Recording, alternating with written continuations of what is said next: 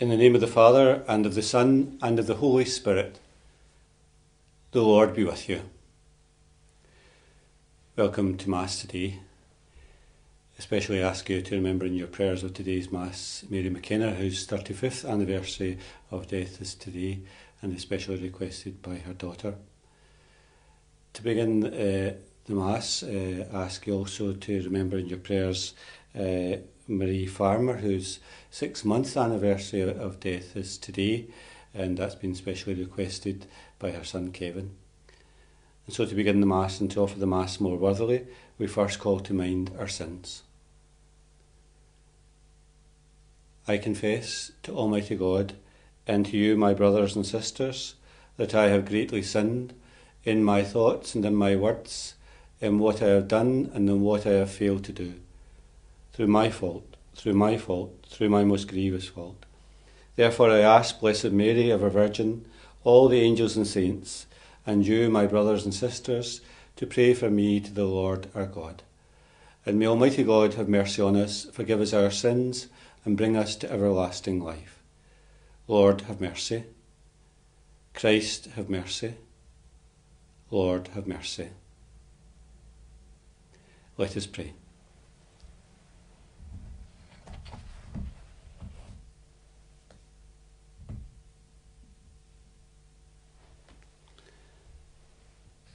O God, restorer and lover of innocence, direct the hearts of your servants towards yourself, that those you have set free from the darkness of unbelief may never stray from the light of your truth.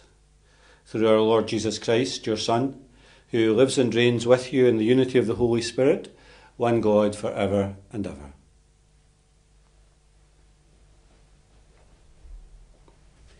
A reading from the Acts of the Apostles. Some men came down from Judea and taught the brothers, unless you have yourselves circumcised in the tradition of Moses, you cannot be saved. This led to disagreement, and after Paul and Barnabas had a long argument with these men, it was arranged that Paul and Barnabas and others of the church should go up to Jerusalem and discuss the problem with the apostles and elders. All the members of the church saw them off, and as they passed through Phoenicia and Samaria, they told how the pagans had been converted, and this news was received with the greatest satisfaction by the brothers. When they arrived in Jerusalem, they were welcomed by the church and by the apostles and elders, and gave an account of all that God had done with them. But certain members of the Pharisees' party, who had become believers, objected, insisting that the pagans should be circumcised and instructed to keep the law of Moses. The apostles and elders met to look into the matter. The word of the Lord.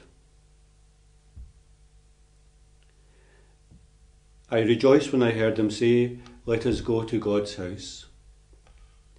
I rejoiced when I heard them say, "Let us go to God's house." And now our feet are standing within your gates, O Jerusalem. Jerusalem is built as a city, strongly compact. It's there that the tribes go up, the tribes of the Lord. For Israel's lot is, there to praise the Lord's name. There were set the thrones of judgment of the house of David.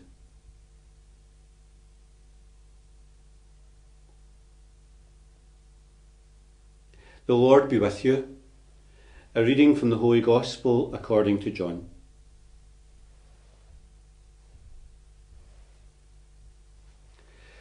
Jesus said to his disciples, I am the true vine, and my Father is the vine dresser. Every branch in me that bears no fruit he cuts away, and every branch that does bear fruit he prunes to make it bear even more. You are pruned already, by means of the word that I have spoken to you. Make your home in me, as I make mine in you. As a branch cannot bear fruit all by itself, but must remain part of the vine, neither can you unless you remain in me. I am the vine, you are the branches. Whoever remains in me, with me in them, bears fruit in plenty. For cut off from me you can do nothing. Anyone who does not remain in me is like a branch that has been thrown away. They wither. These branches are collected and thrown on the fire, and they are burnt. If you remain in me, and my words remain in you, you may ask what you will, and you shall get it. It's to the glory of my Father that you should bear much fruit, and then you'll be my disciples. The Gospel of the Lord.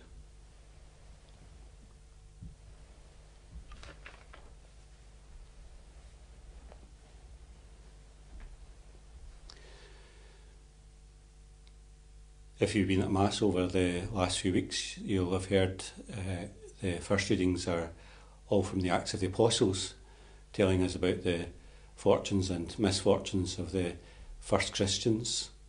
And Paul and Barnabas feature very highly in the Acts of the Apostles, two men that are sent out by the church at Antioch in order to bring the good news not only to the Jewish community but to the pagans and the Gentiles.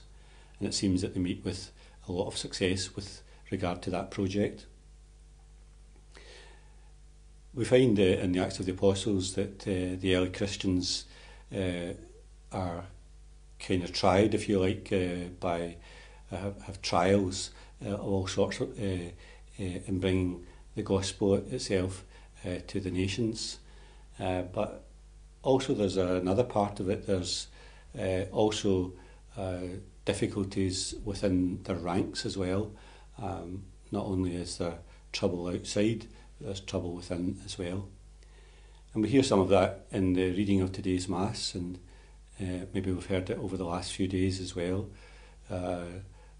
that there's a sense in which questions are beginning to be asked. Surely these Christians should keep to the traditions, to the law, to Moses, to the things that are laid down for them. And of course there's much disagreement about that.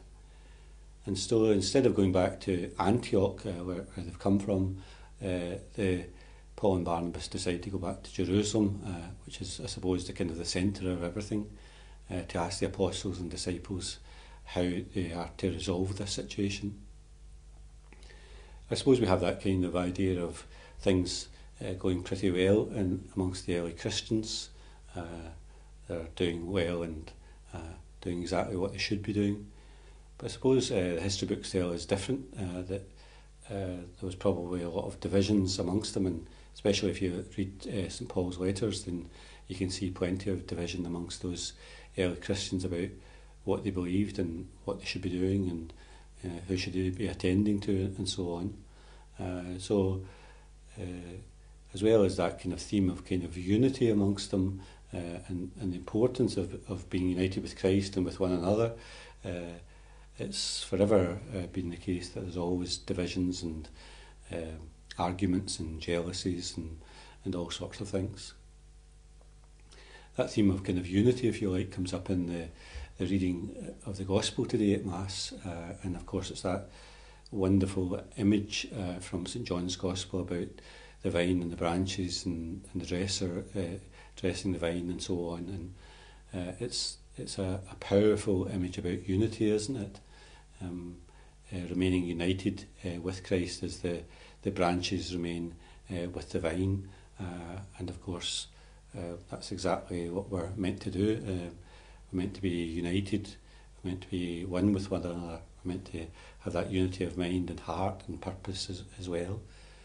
But yet it's so difficult to do that, isn't it? And I suppose that theme of unity is all about love itself as well, isn't it? You know, that you're united with one another through love. Love unites you. Love is the thing that brings you together. Love is the thing that brings two people together in marriage. You're united as a family in love and so on. And yet it's so difficult to be united, isn't it, in reality. People have different views of things. People have different intentions. People have different perspectives on things. It's hard to get a kind of unity. And unity doesn't always mean a kind of uniformity, that not everybody has to the same view of things, but that deep underlying unity is the thing maybe that's important in life. And I suppose it's something that we've been thinking about a lot over these days as well, of this pandemic. Instead of being like people who are apart from one another, we've kind of sensed the importance exactly of what the gospel itself speaks of, that sense of unity, of being one with one another, of being coming together. How important that is, we've realised in life, not to live separate lives or to live lives as strangers, living in the same area and never knowing your neighbours or never knowing anybody round about you, but how important it is to be united with one another, even though we're kind of very different people and different outlooks and different perspectives and things. How important it is to rediscover that unity that we have with one another, and that's manifested itself in so many different ways over this time. People looking out for their families, people looking out for their neighbours, people making sure that people are fed who maybe are on the breadline in that sense. So there's that kind of feeling of unity that is running through us at this time, and we pray that through the grace of God that'll be developed in our life, and of course that great image of ourselves being united with Christ himself, and through that grace we might be united with one another. It's a great kind of image.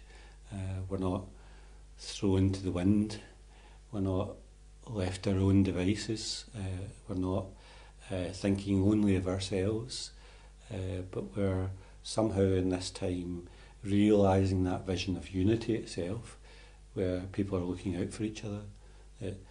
Streets are united, and communities are united, and towns are united, and countries come together in order to live a kind of single purpose, to get out of the pandemic, to somehow kind of find a way out and do all those things together, in order that the individual person might be healthy, but also other people will be healthy around about them as well.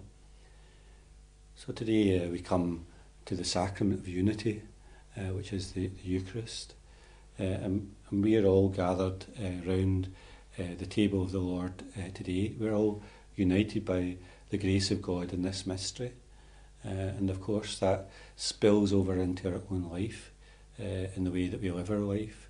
We're united with those that we live in the same house with. We're united with those who are our family. We're united with those who live in our neighbourhood.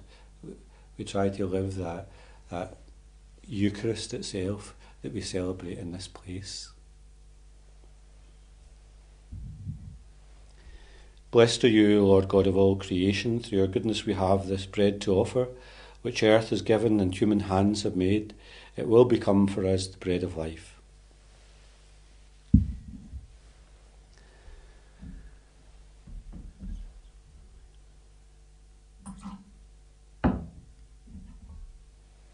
Blessed are you, Lord God of all creation. Through your goodness we have this wine to offer, fruit of the vine and work of human hands. It will become our spiritual drink.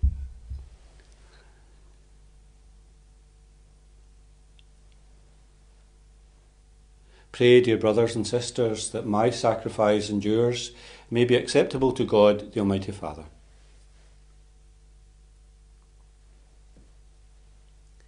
Grant, we pray, O Lord, that we may always find delight in these Easter mysteries, so that the renewal constantly at work within us may be the cause of our unending joy.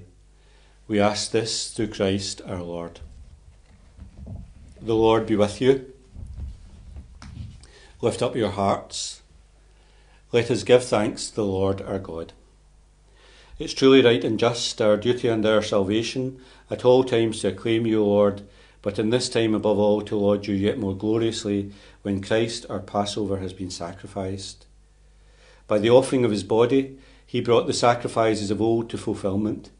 In the reality of the cross, and by commending himself to you for our salvation, showed himself to be the priest, the altar, and the very Lamb of sacrifice.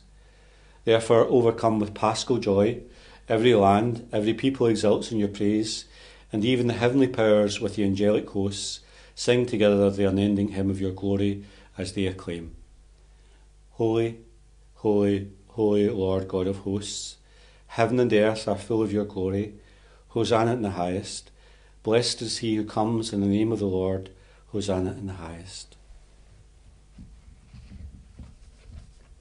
You are indeed holy, O Lord, the fount of all holiness. Make holy, therefore, these gifts, we pray, by sending down your Spirit upon them like the dewfall, so that they may become for us the body and blood of our Lord Jesus Christ. At the time he was betrayed and entered willingly into his passion, he took bread and, giving thanks, broke it and gave it to his disciples, saying, Take this, all of you, and eat of it, for this is my body, which will be given up for you.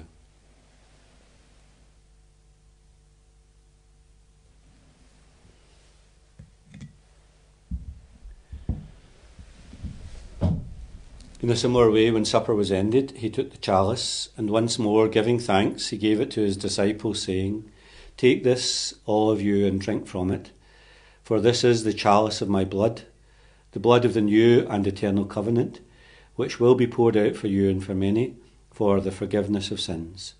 Do this in memory of me.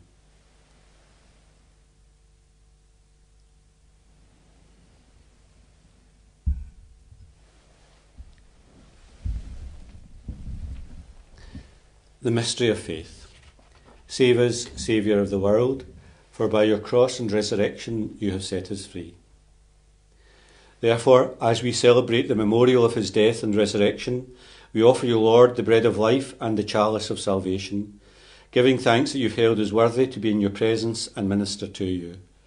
Humbly we pray that, sharing in the body and blood of Christ, we may be gathered into one by the Holy Spirit. Remember, Lord, your church spread throughout the world. Bring her to the fullness of charity, together with Francis our Pope, Joseph our Bishop, and all the clergy. Remember Maria, whom you have called from this world to yourself.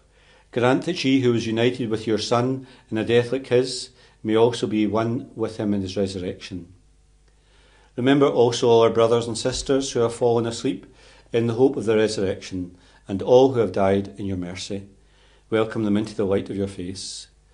Have mercy on us all, we pray, that with the Blessed Virgin Mary, Mother of God, Joseph our spouse, the blessed apostles, and all the saints who have pleased you throughout the ages, we may merit to be co-heirs to eternal life, and may praise and glorify you through your Son, Jesus Christ. Through him, and with him, and in him, O God, Almighty Father, in the unity of the Holy Spirit, all glory and honour is yours, for ever and ever.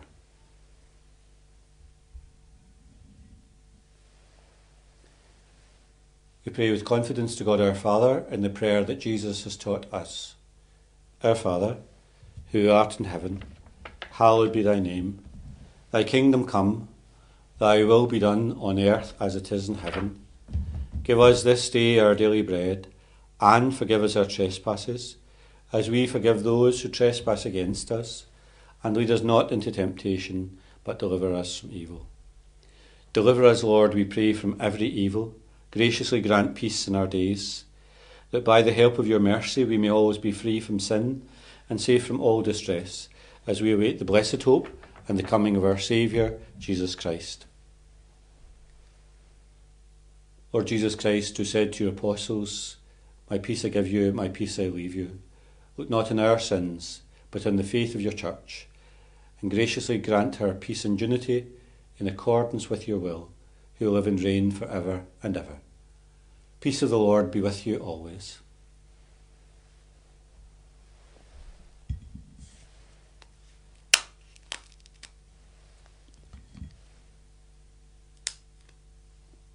Lamb of God, you take away the sins of the world, have mercy on us. Lamb of God, you take away the sins of the world, have mercy on us. Lamb of God, you take away the sins of the world, grant us peace.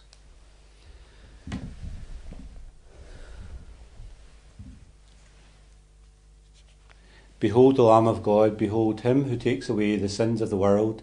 Blessed are those called to the supper of the Lamb. Lord, I am not worthy that you should enter under my roof, but only say the word, and my soul shall be healed.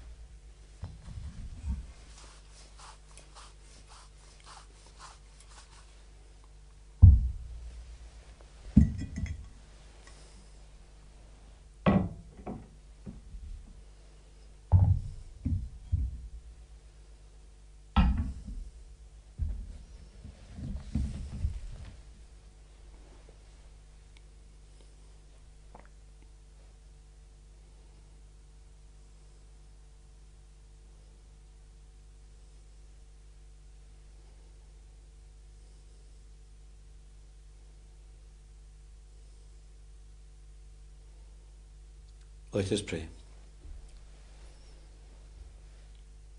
Hear, O Lord, our prayers, that this most holy exchange by which you have redeemed us may bring us your help in this present life and ensure for us eternal gladness. We ask this through Christ our Lord. And we ask Mary's special help and protection in these days. Hail Mary, full of grace, the Lord is with thee. Blessed art thou among women, and blessed is the fruit of thy womb, Jesus. Holy Mary, Mother of God, pray for us sinners now and at the hour of our death. Amen. The Lord be with you. May Almighty God bless you, the Father, the Son, and the Holy Spirit. Go forth, the Mass is ended.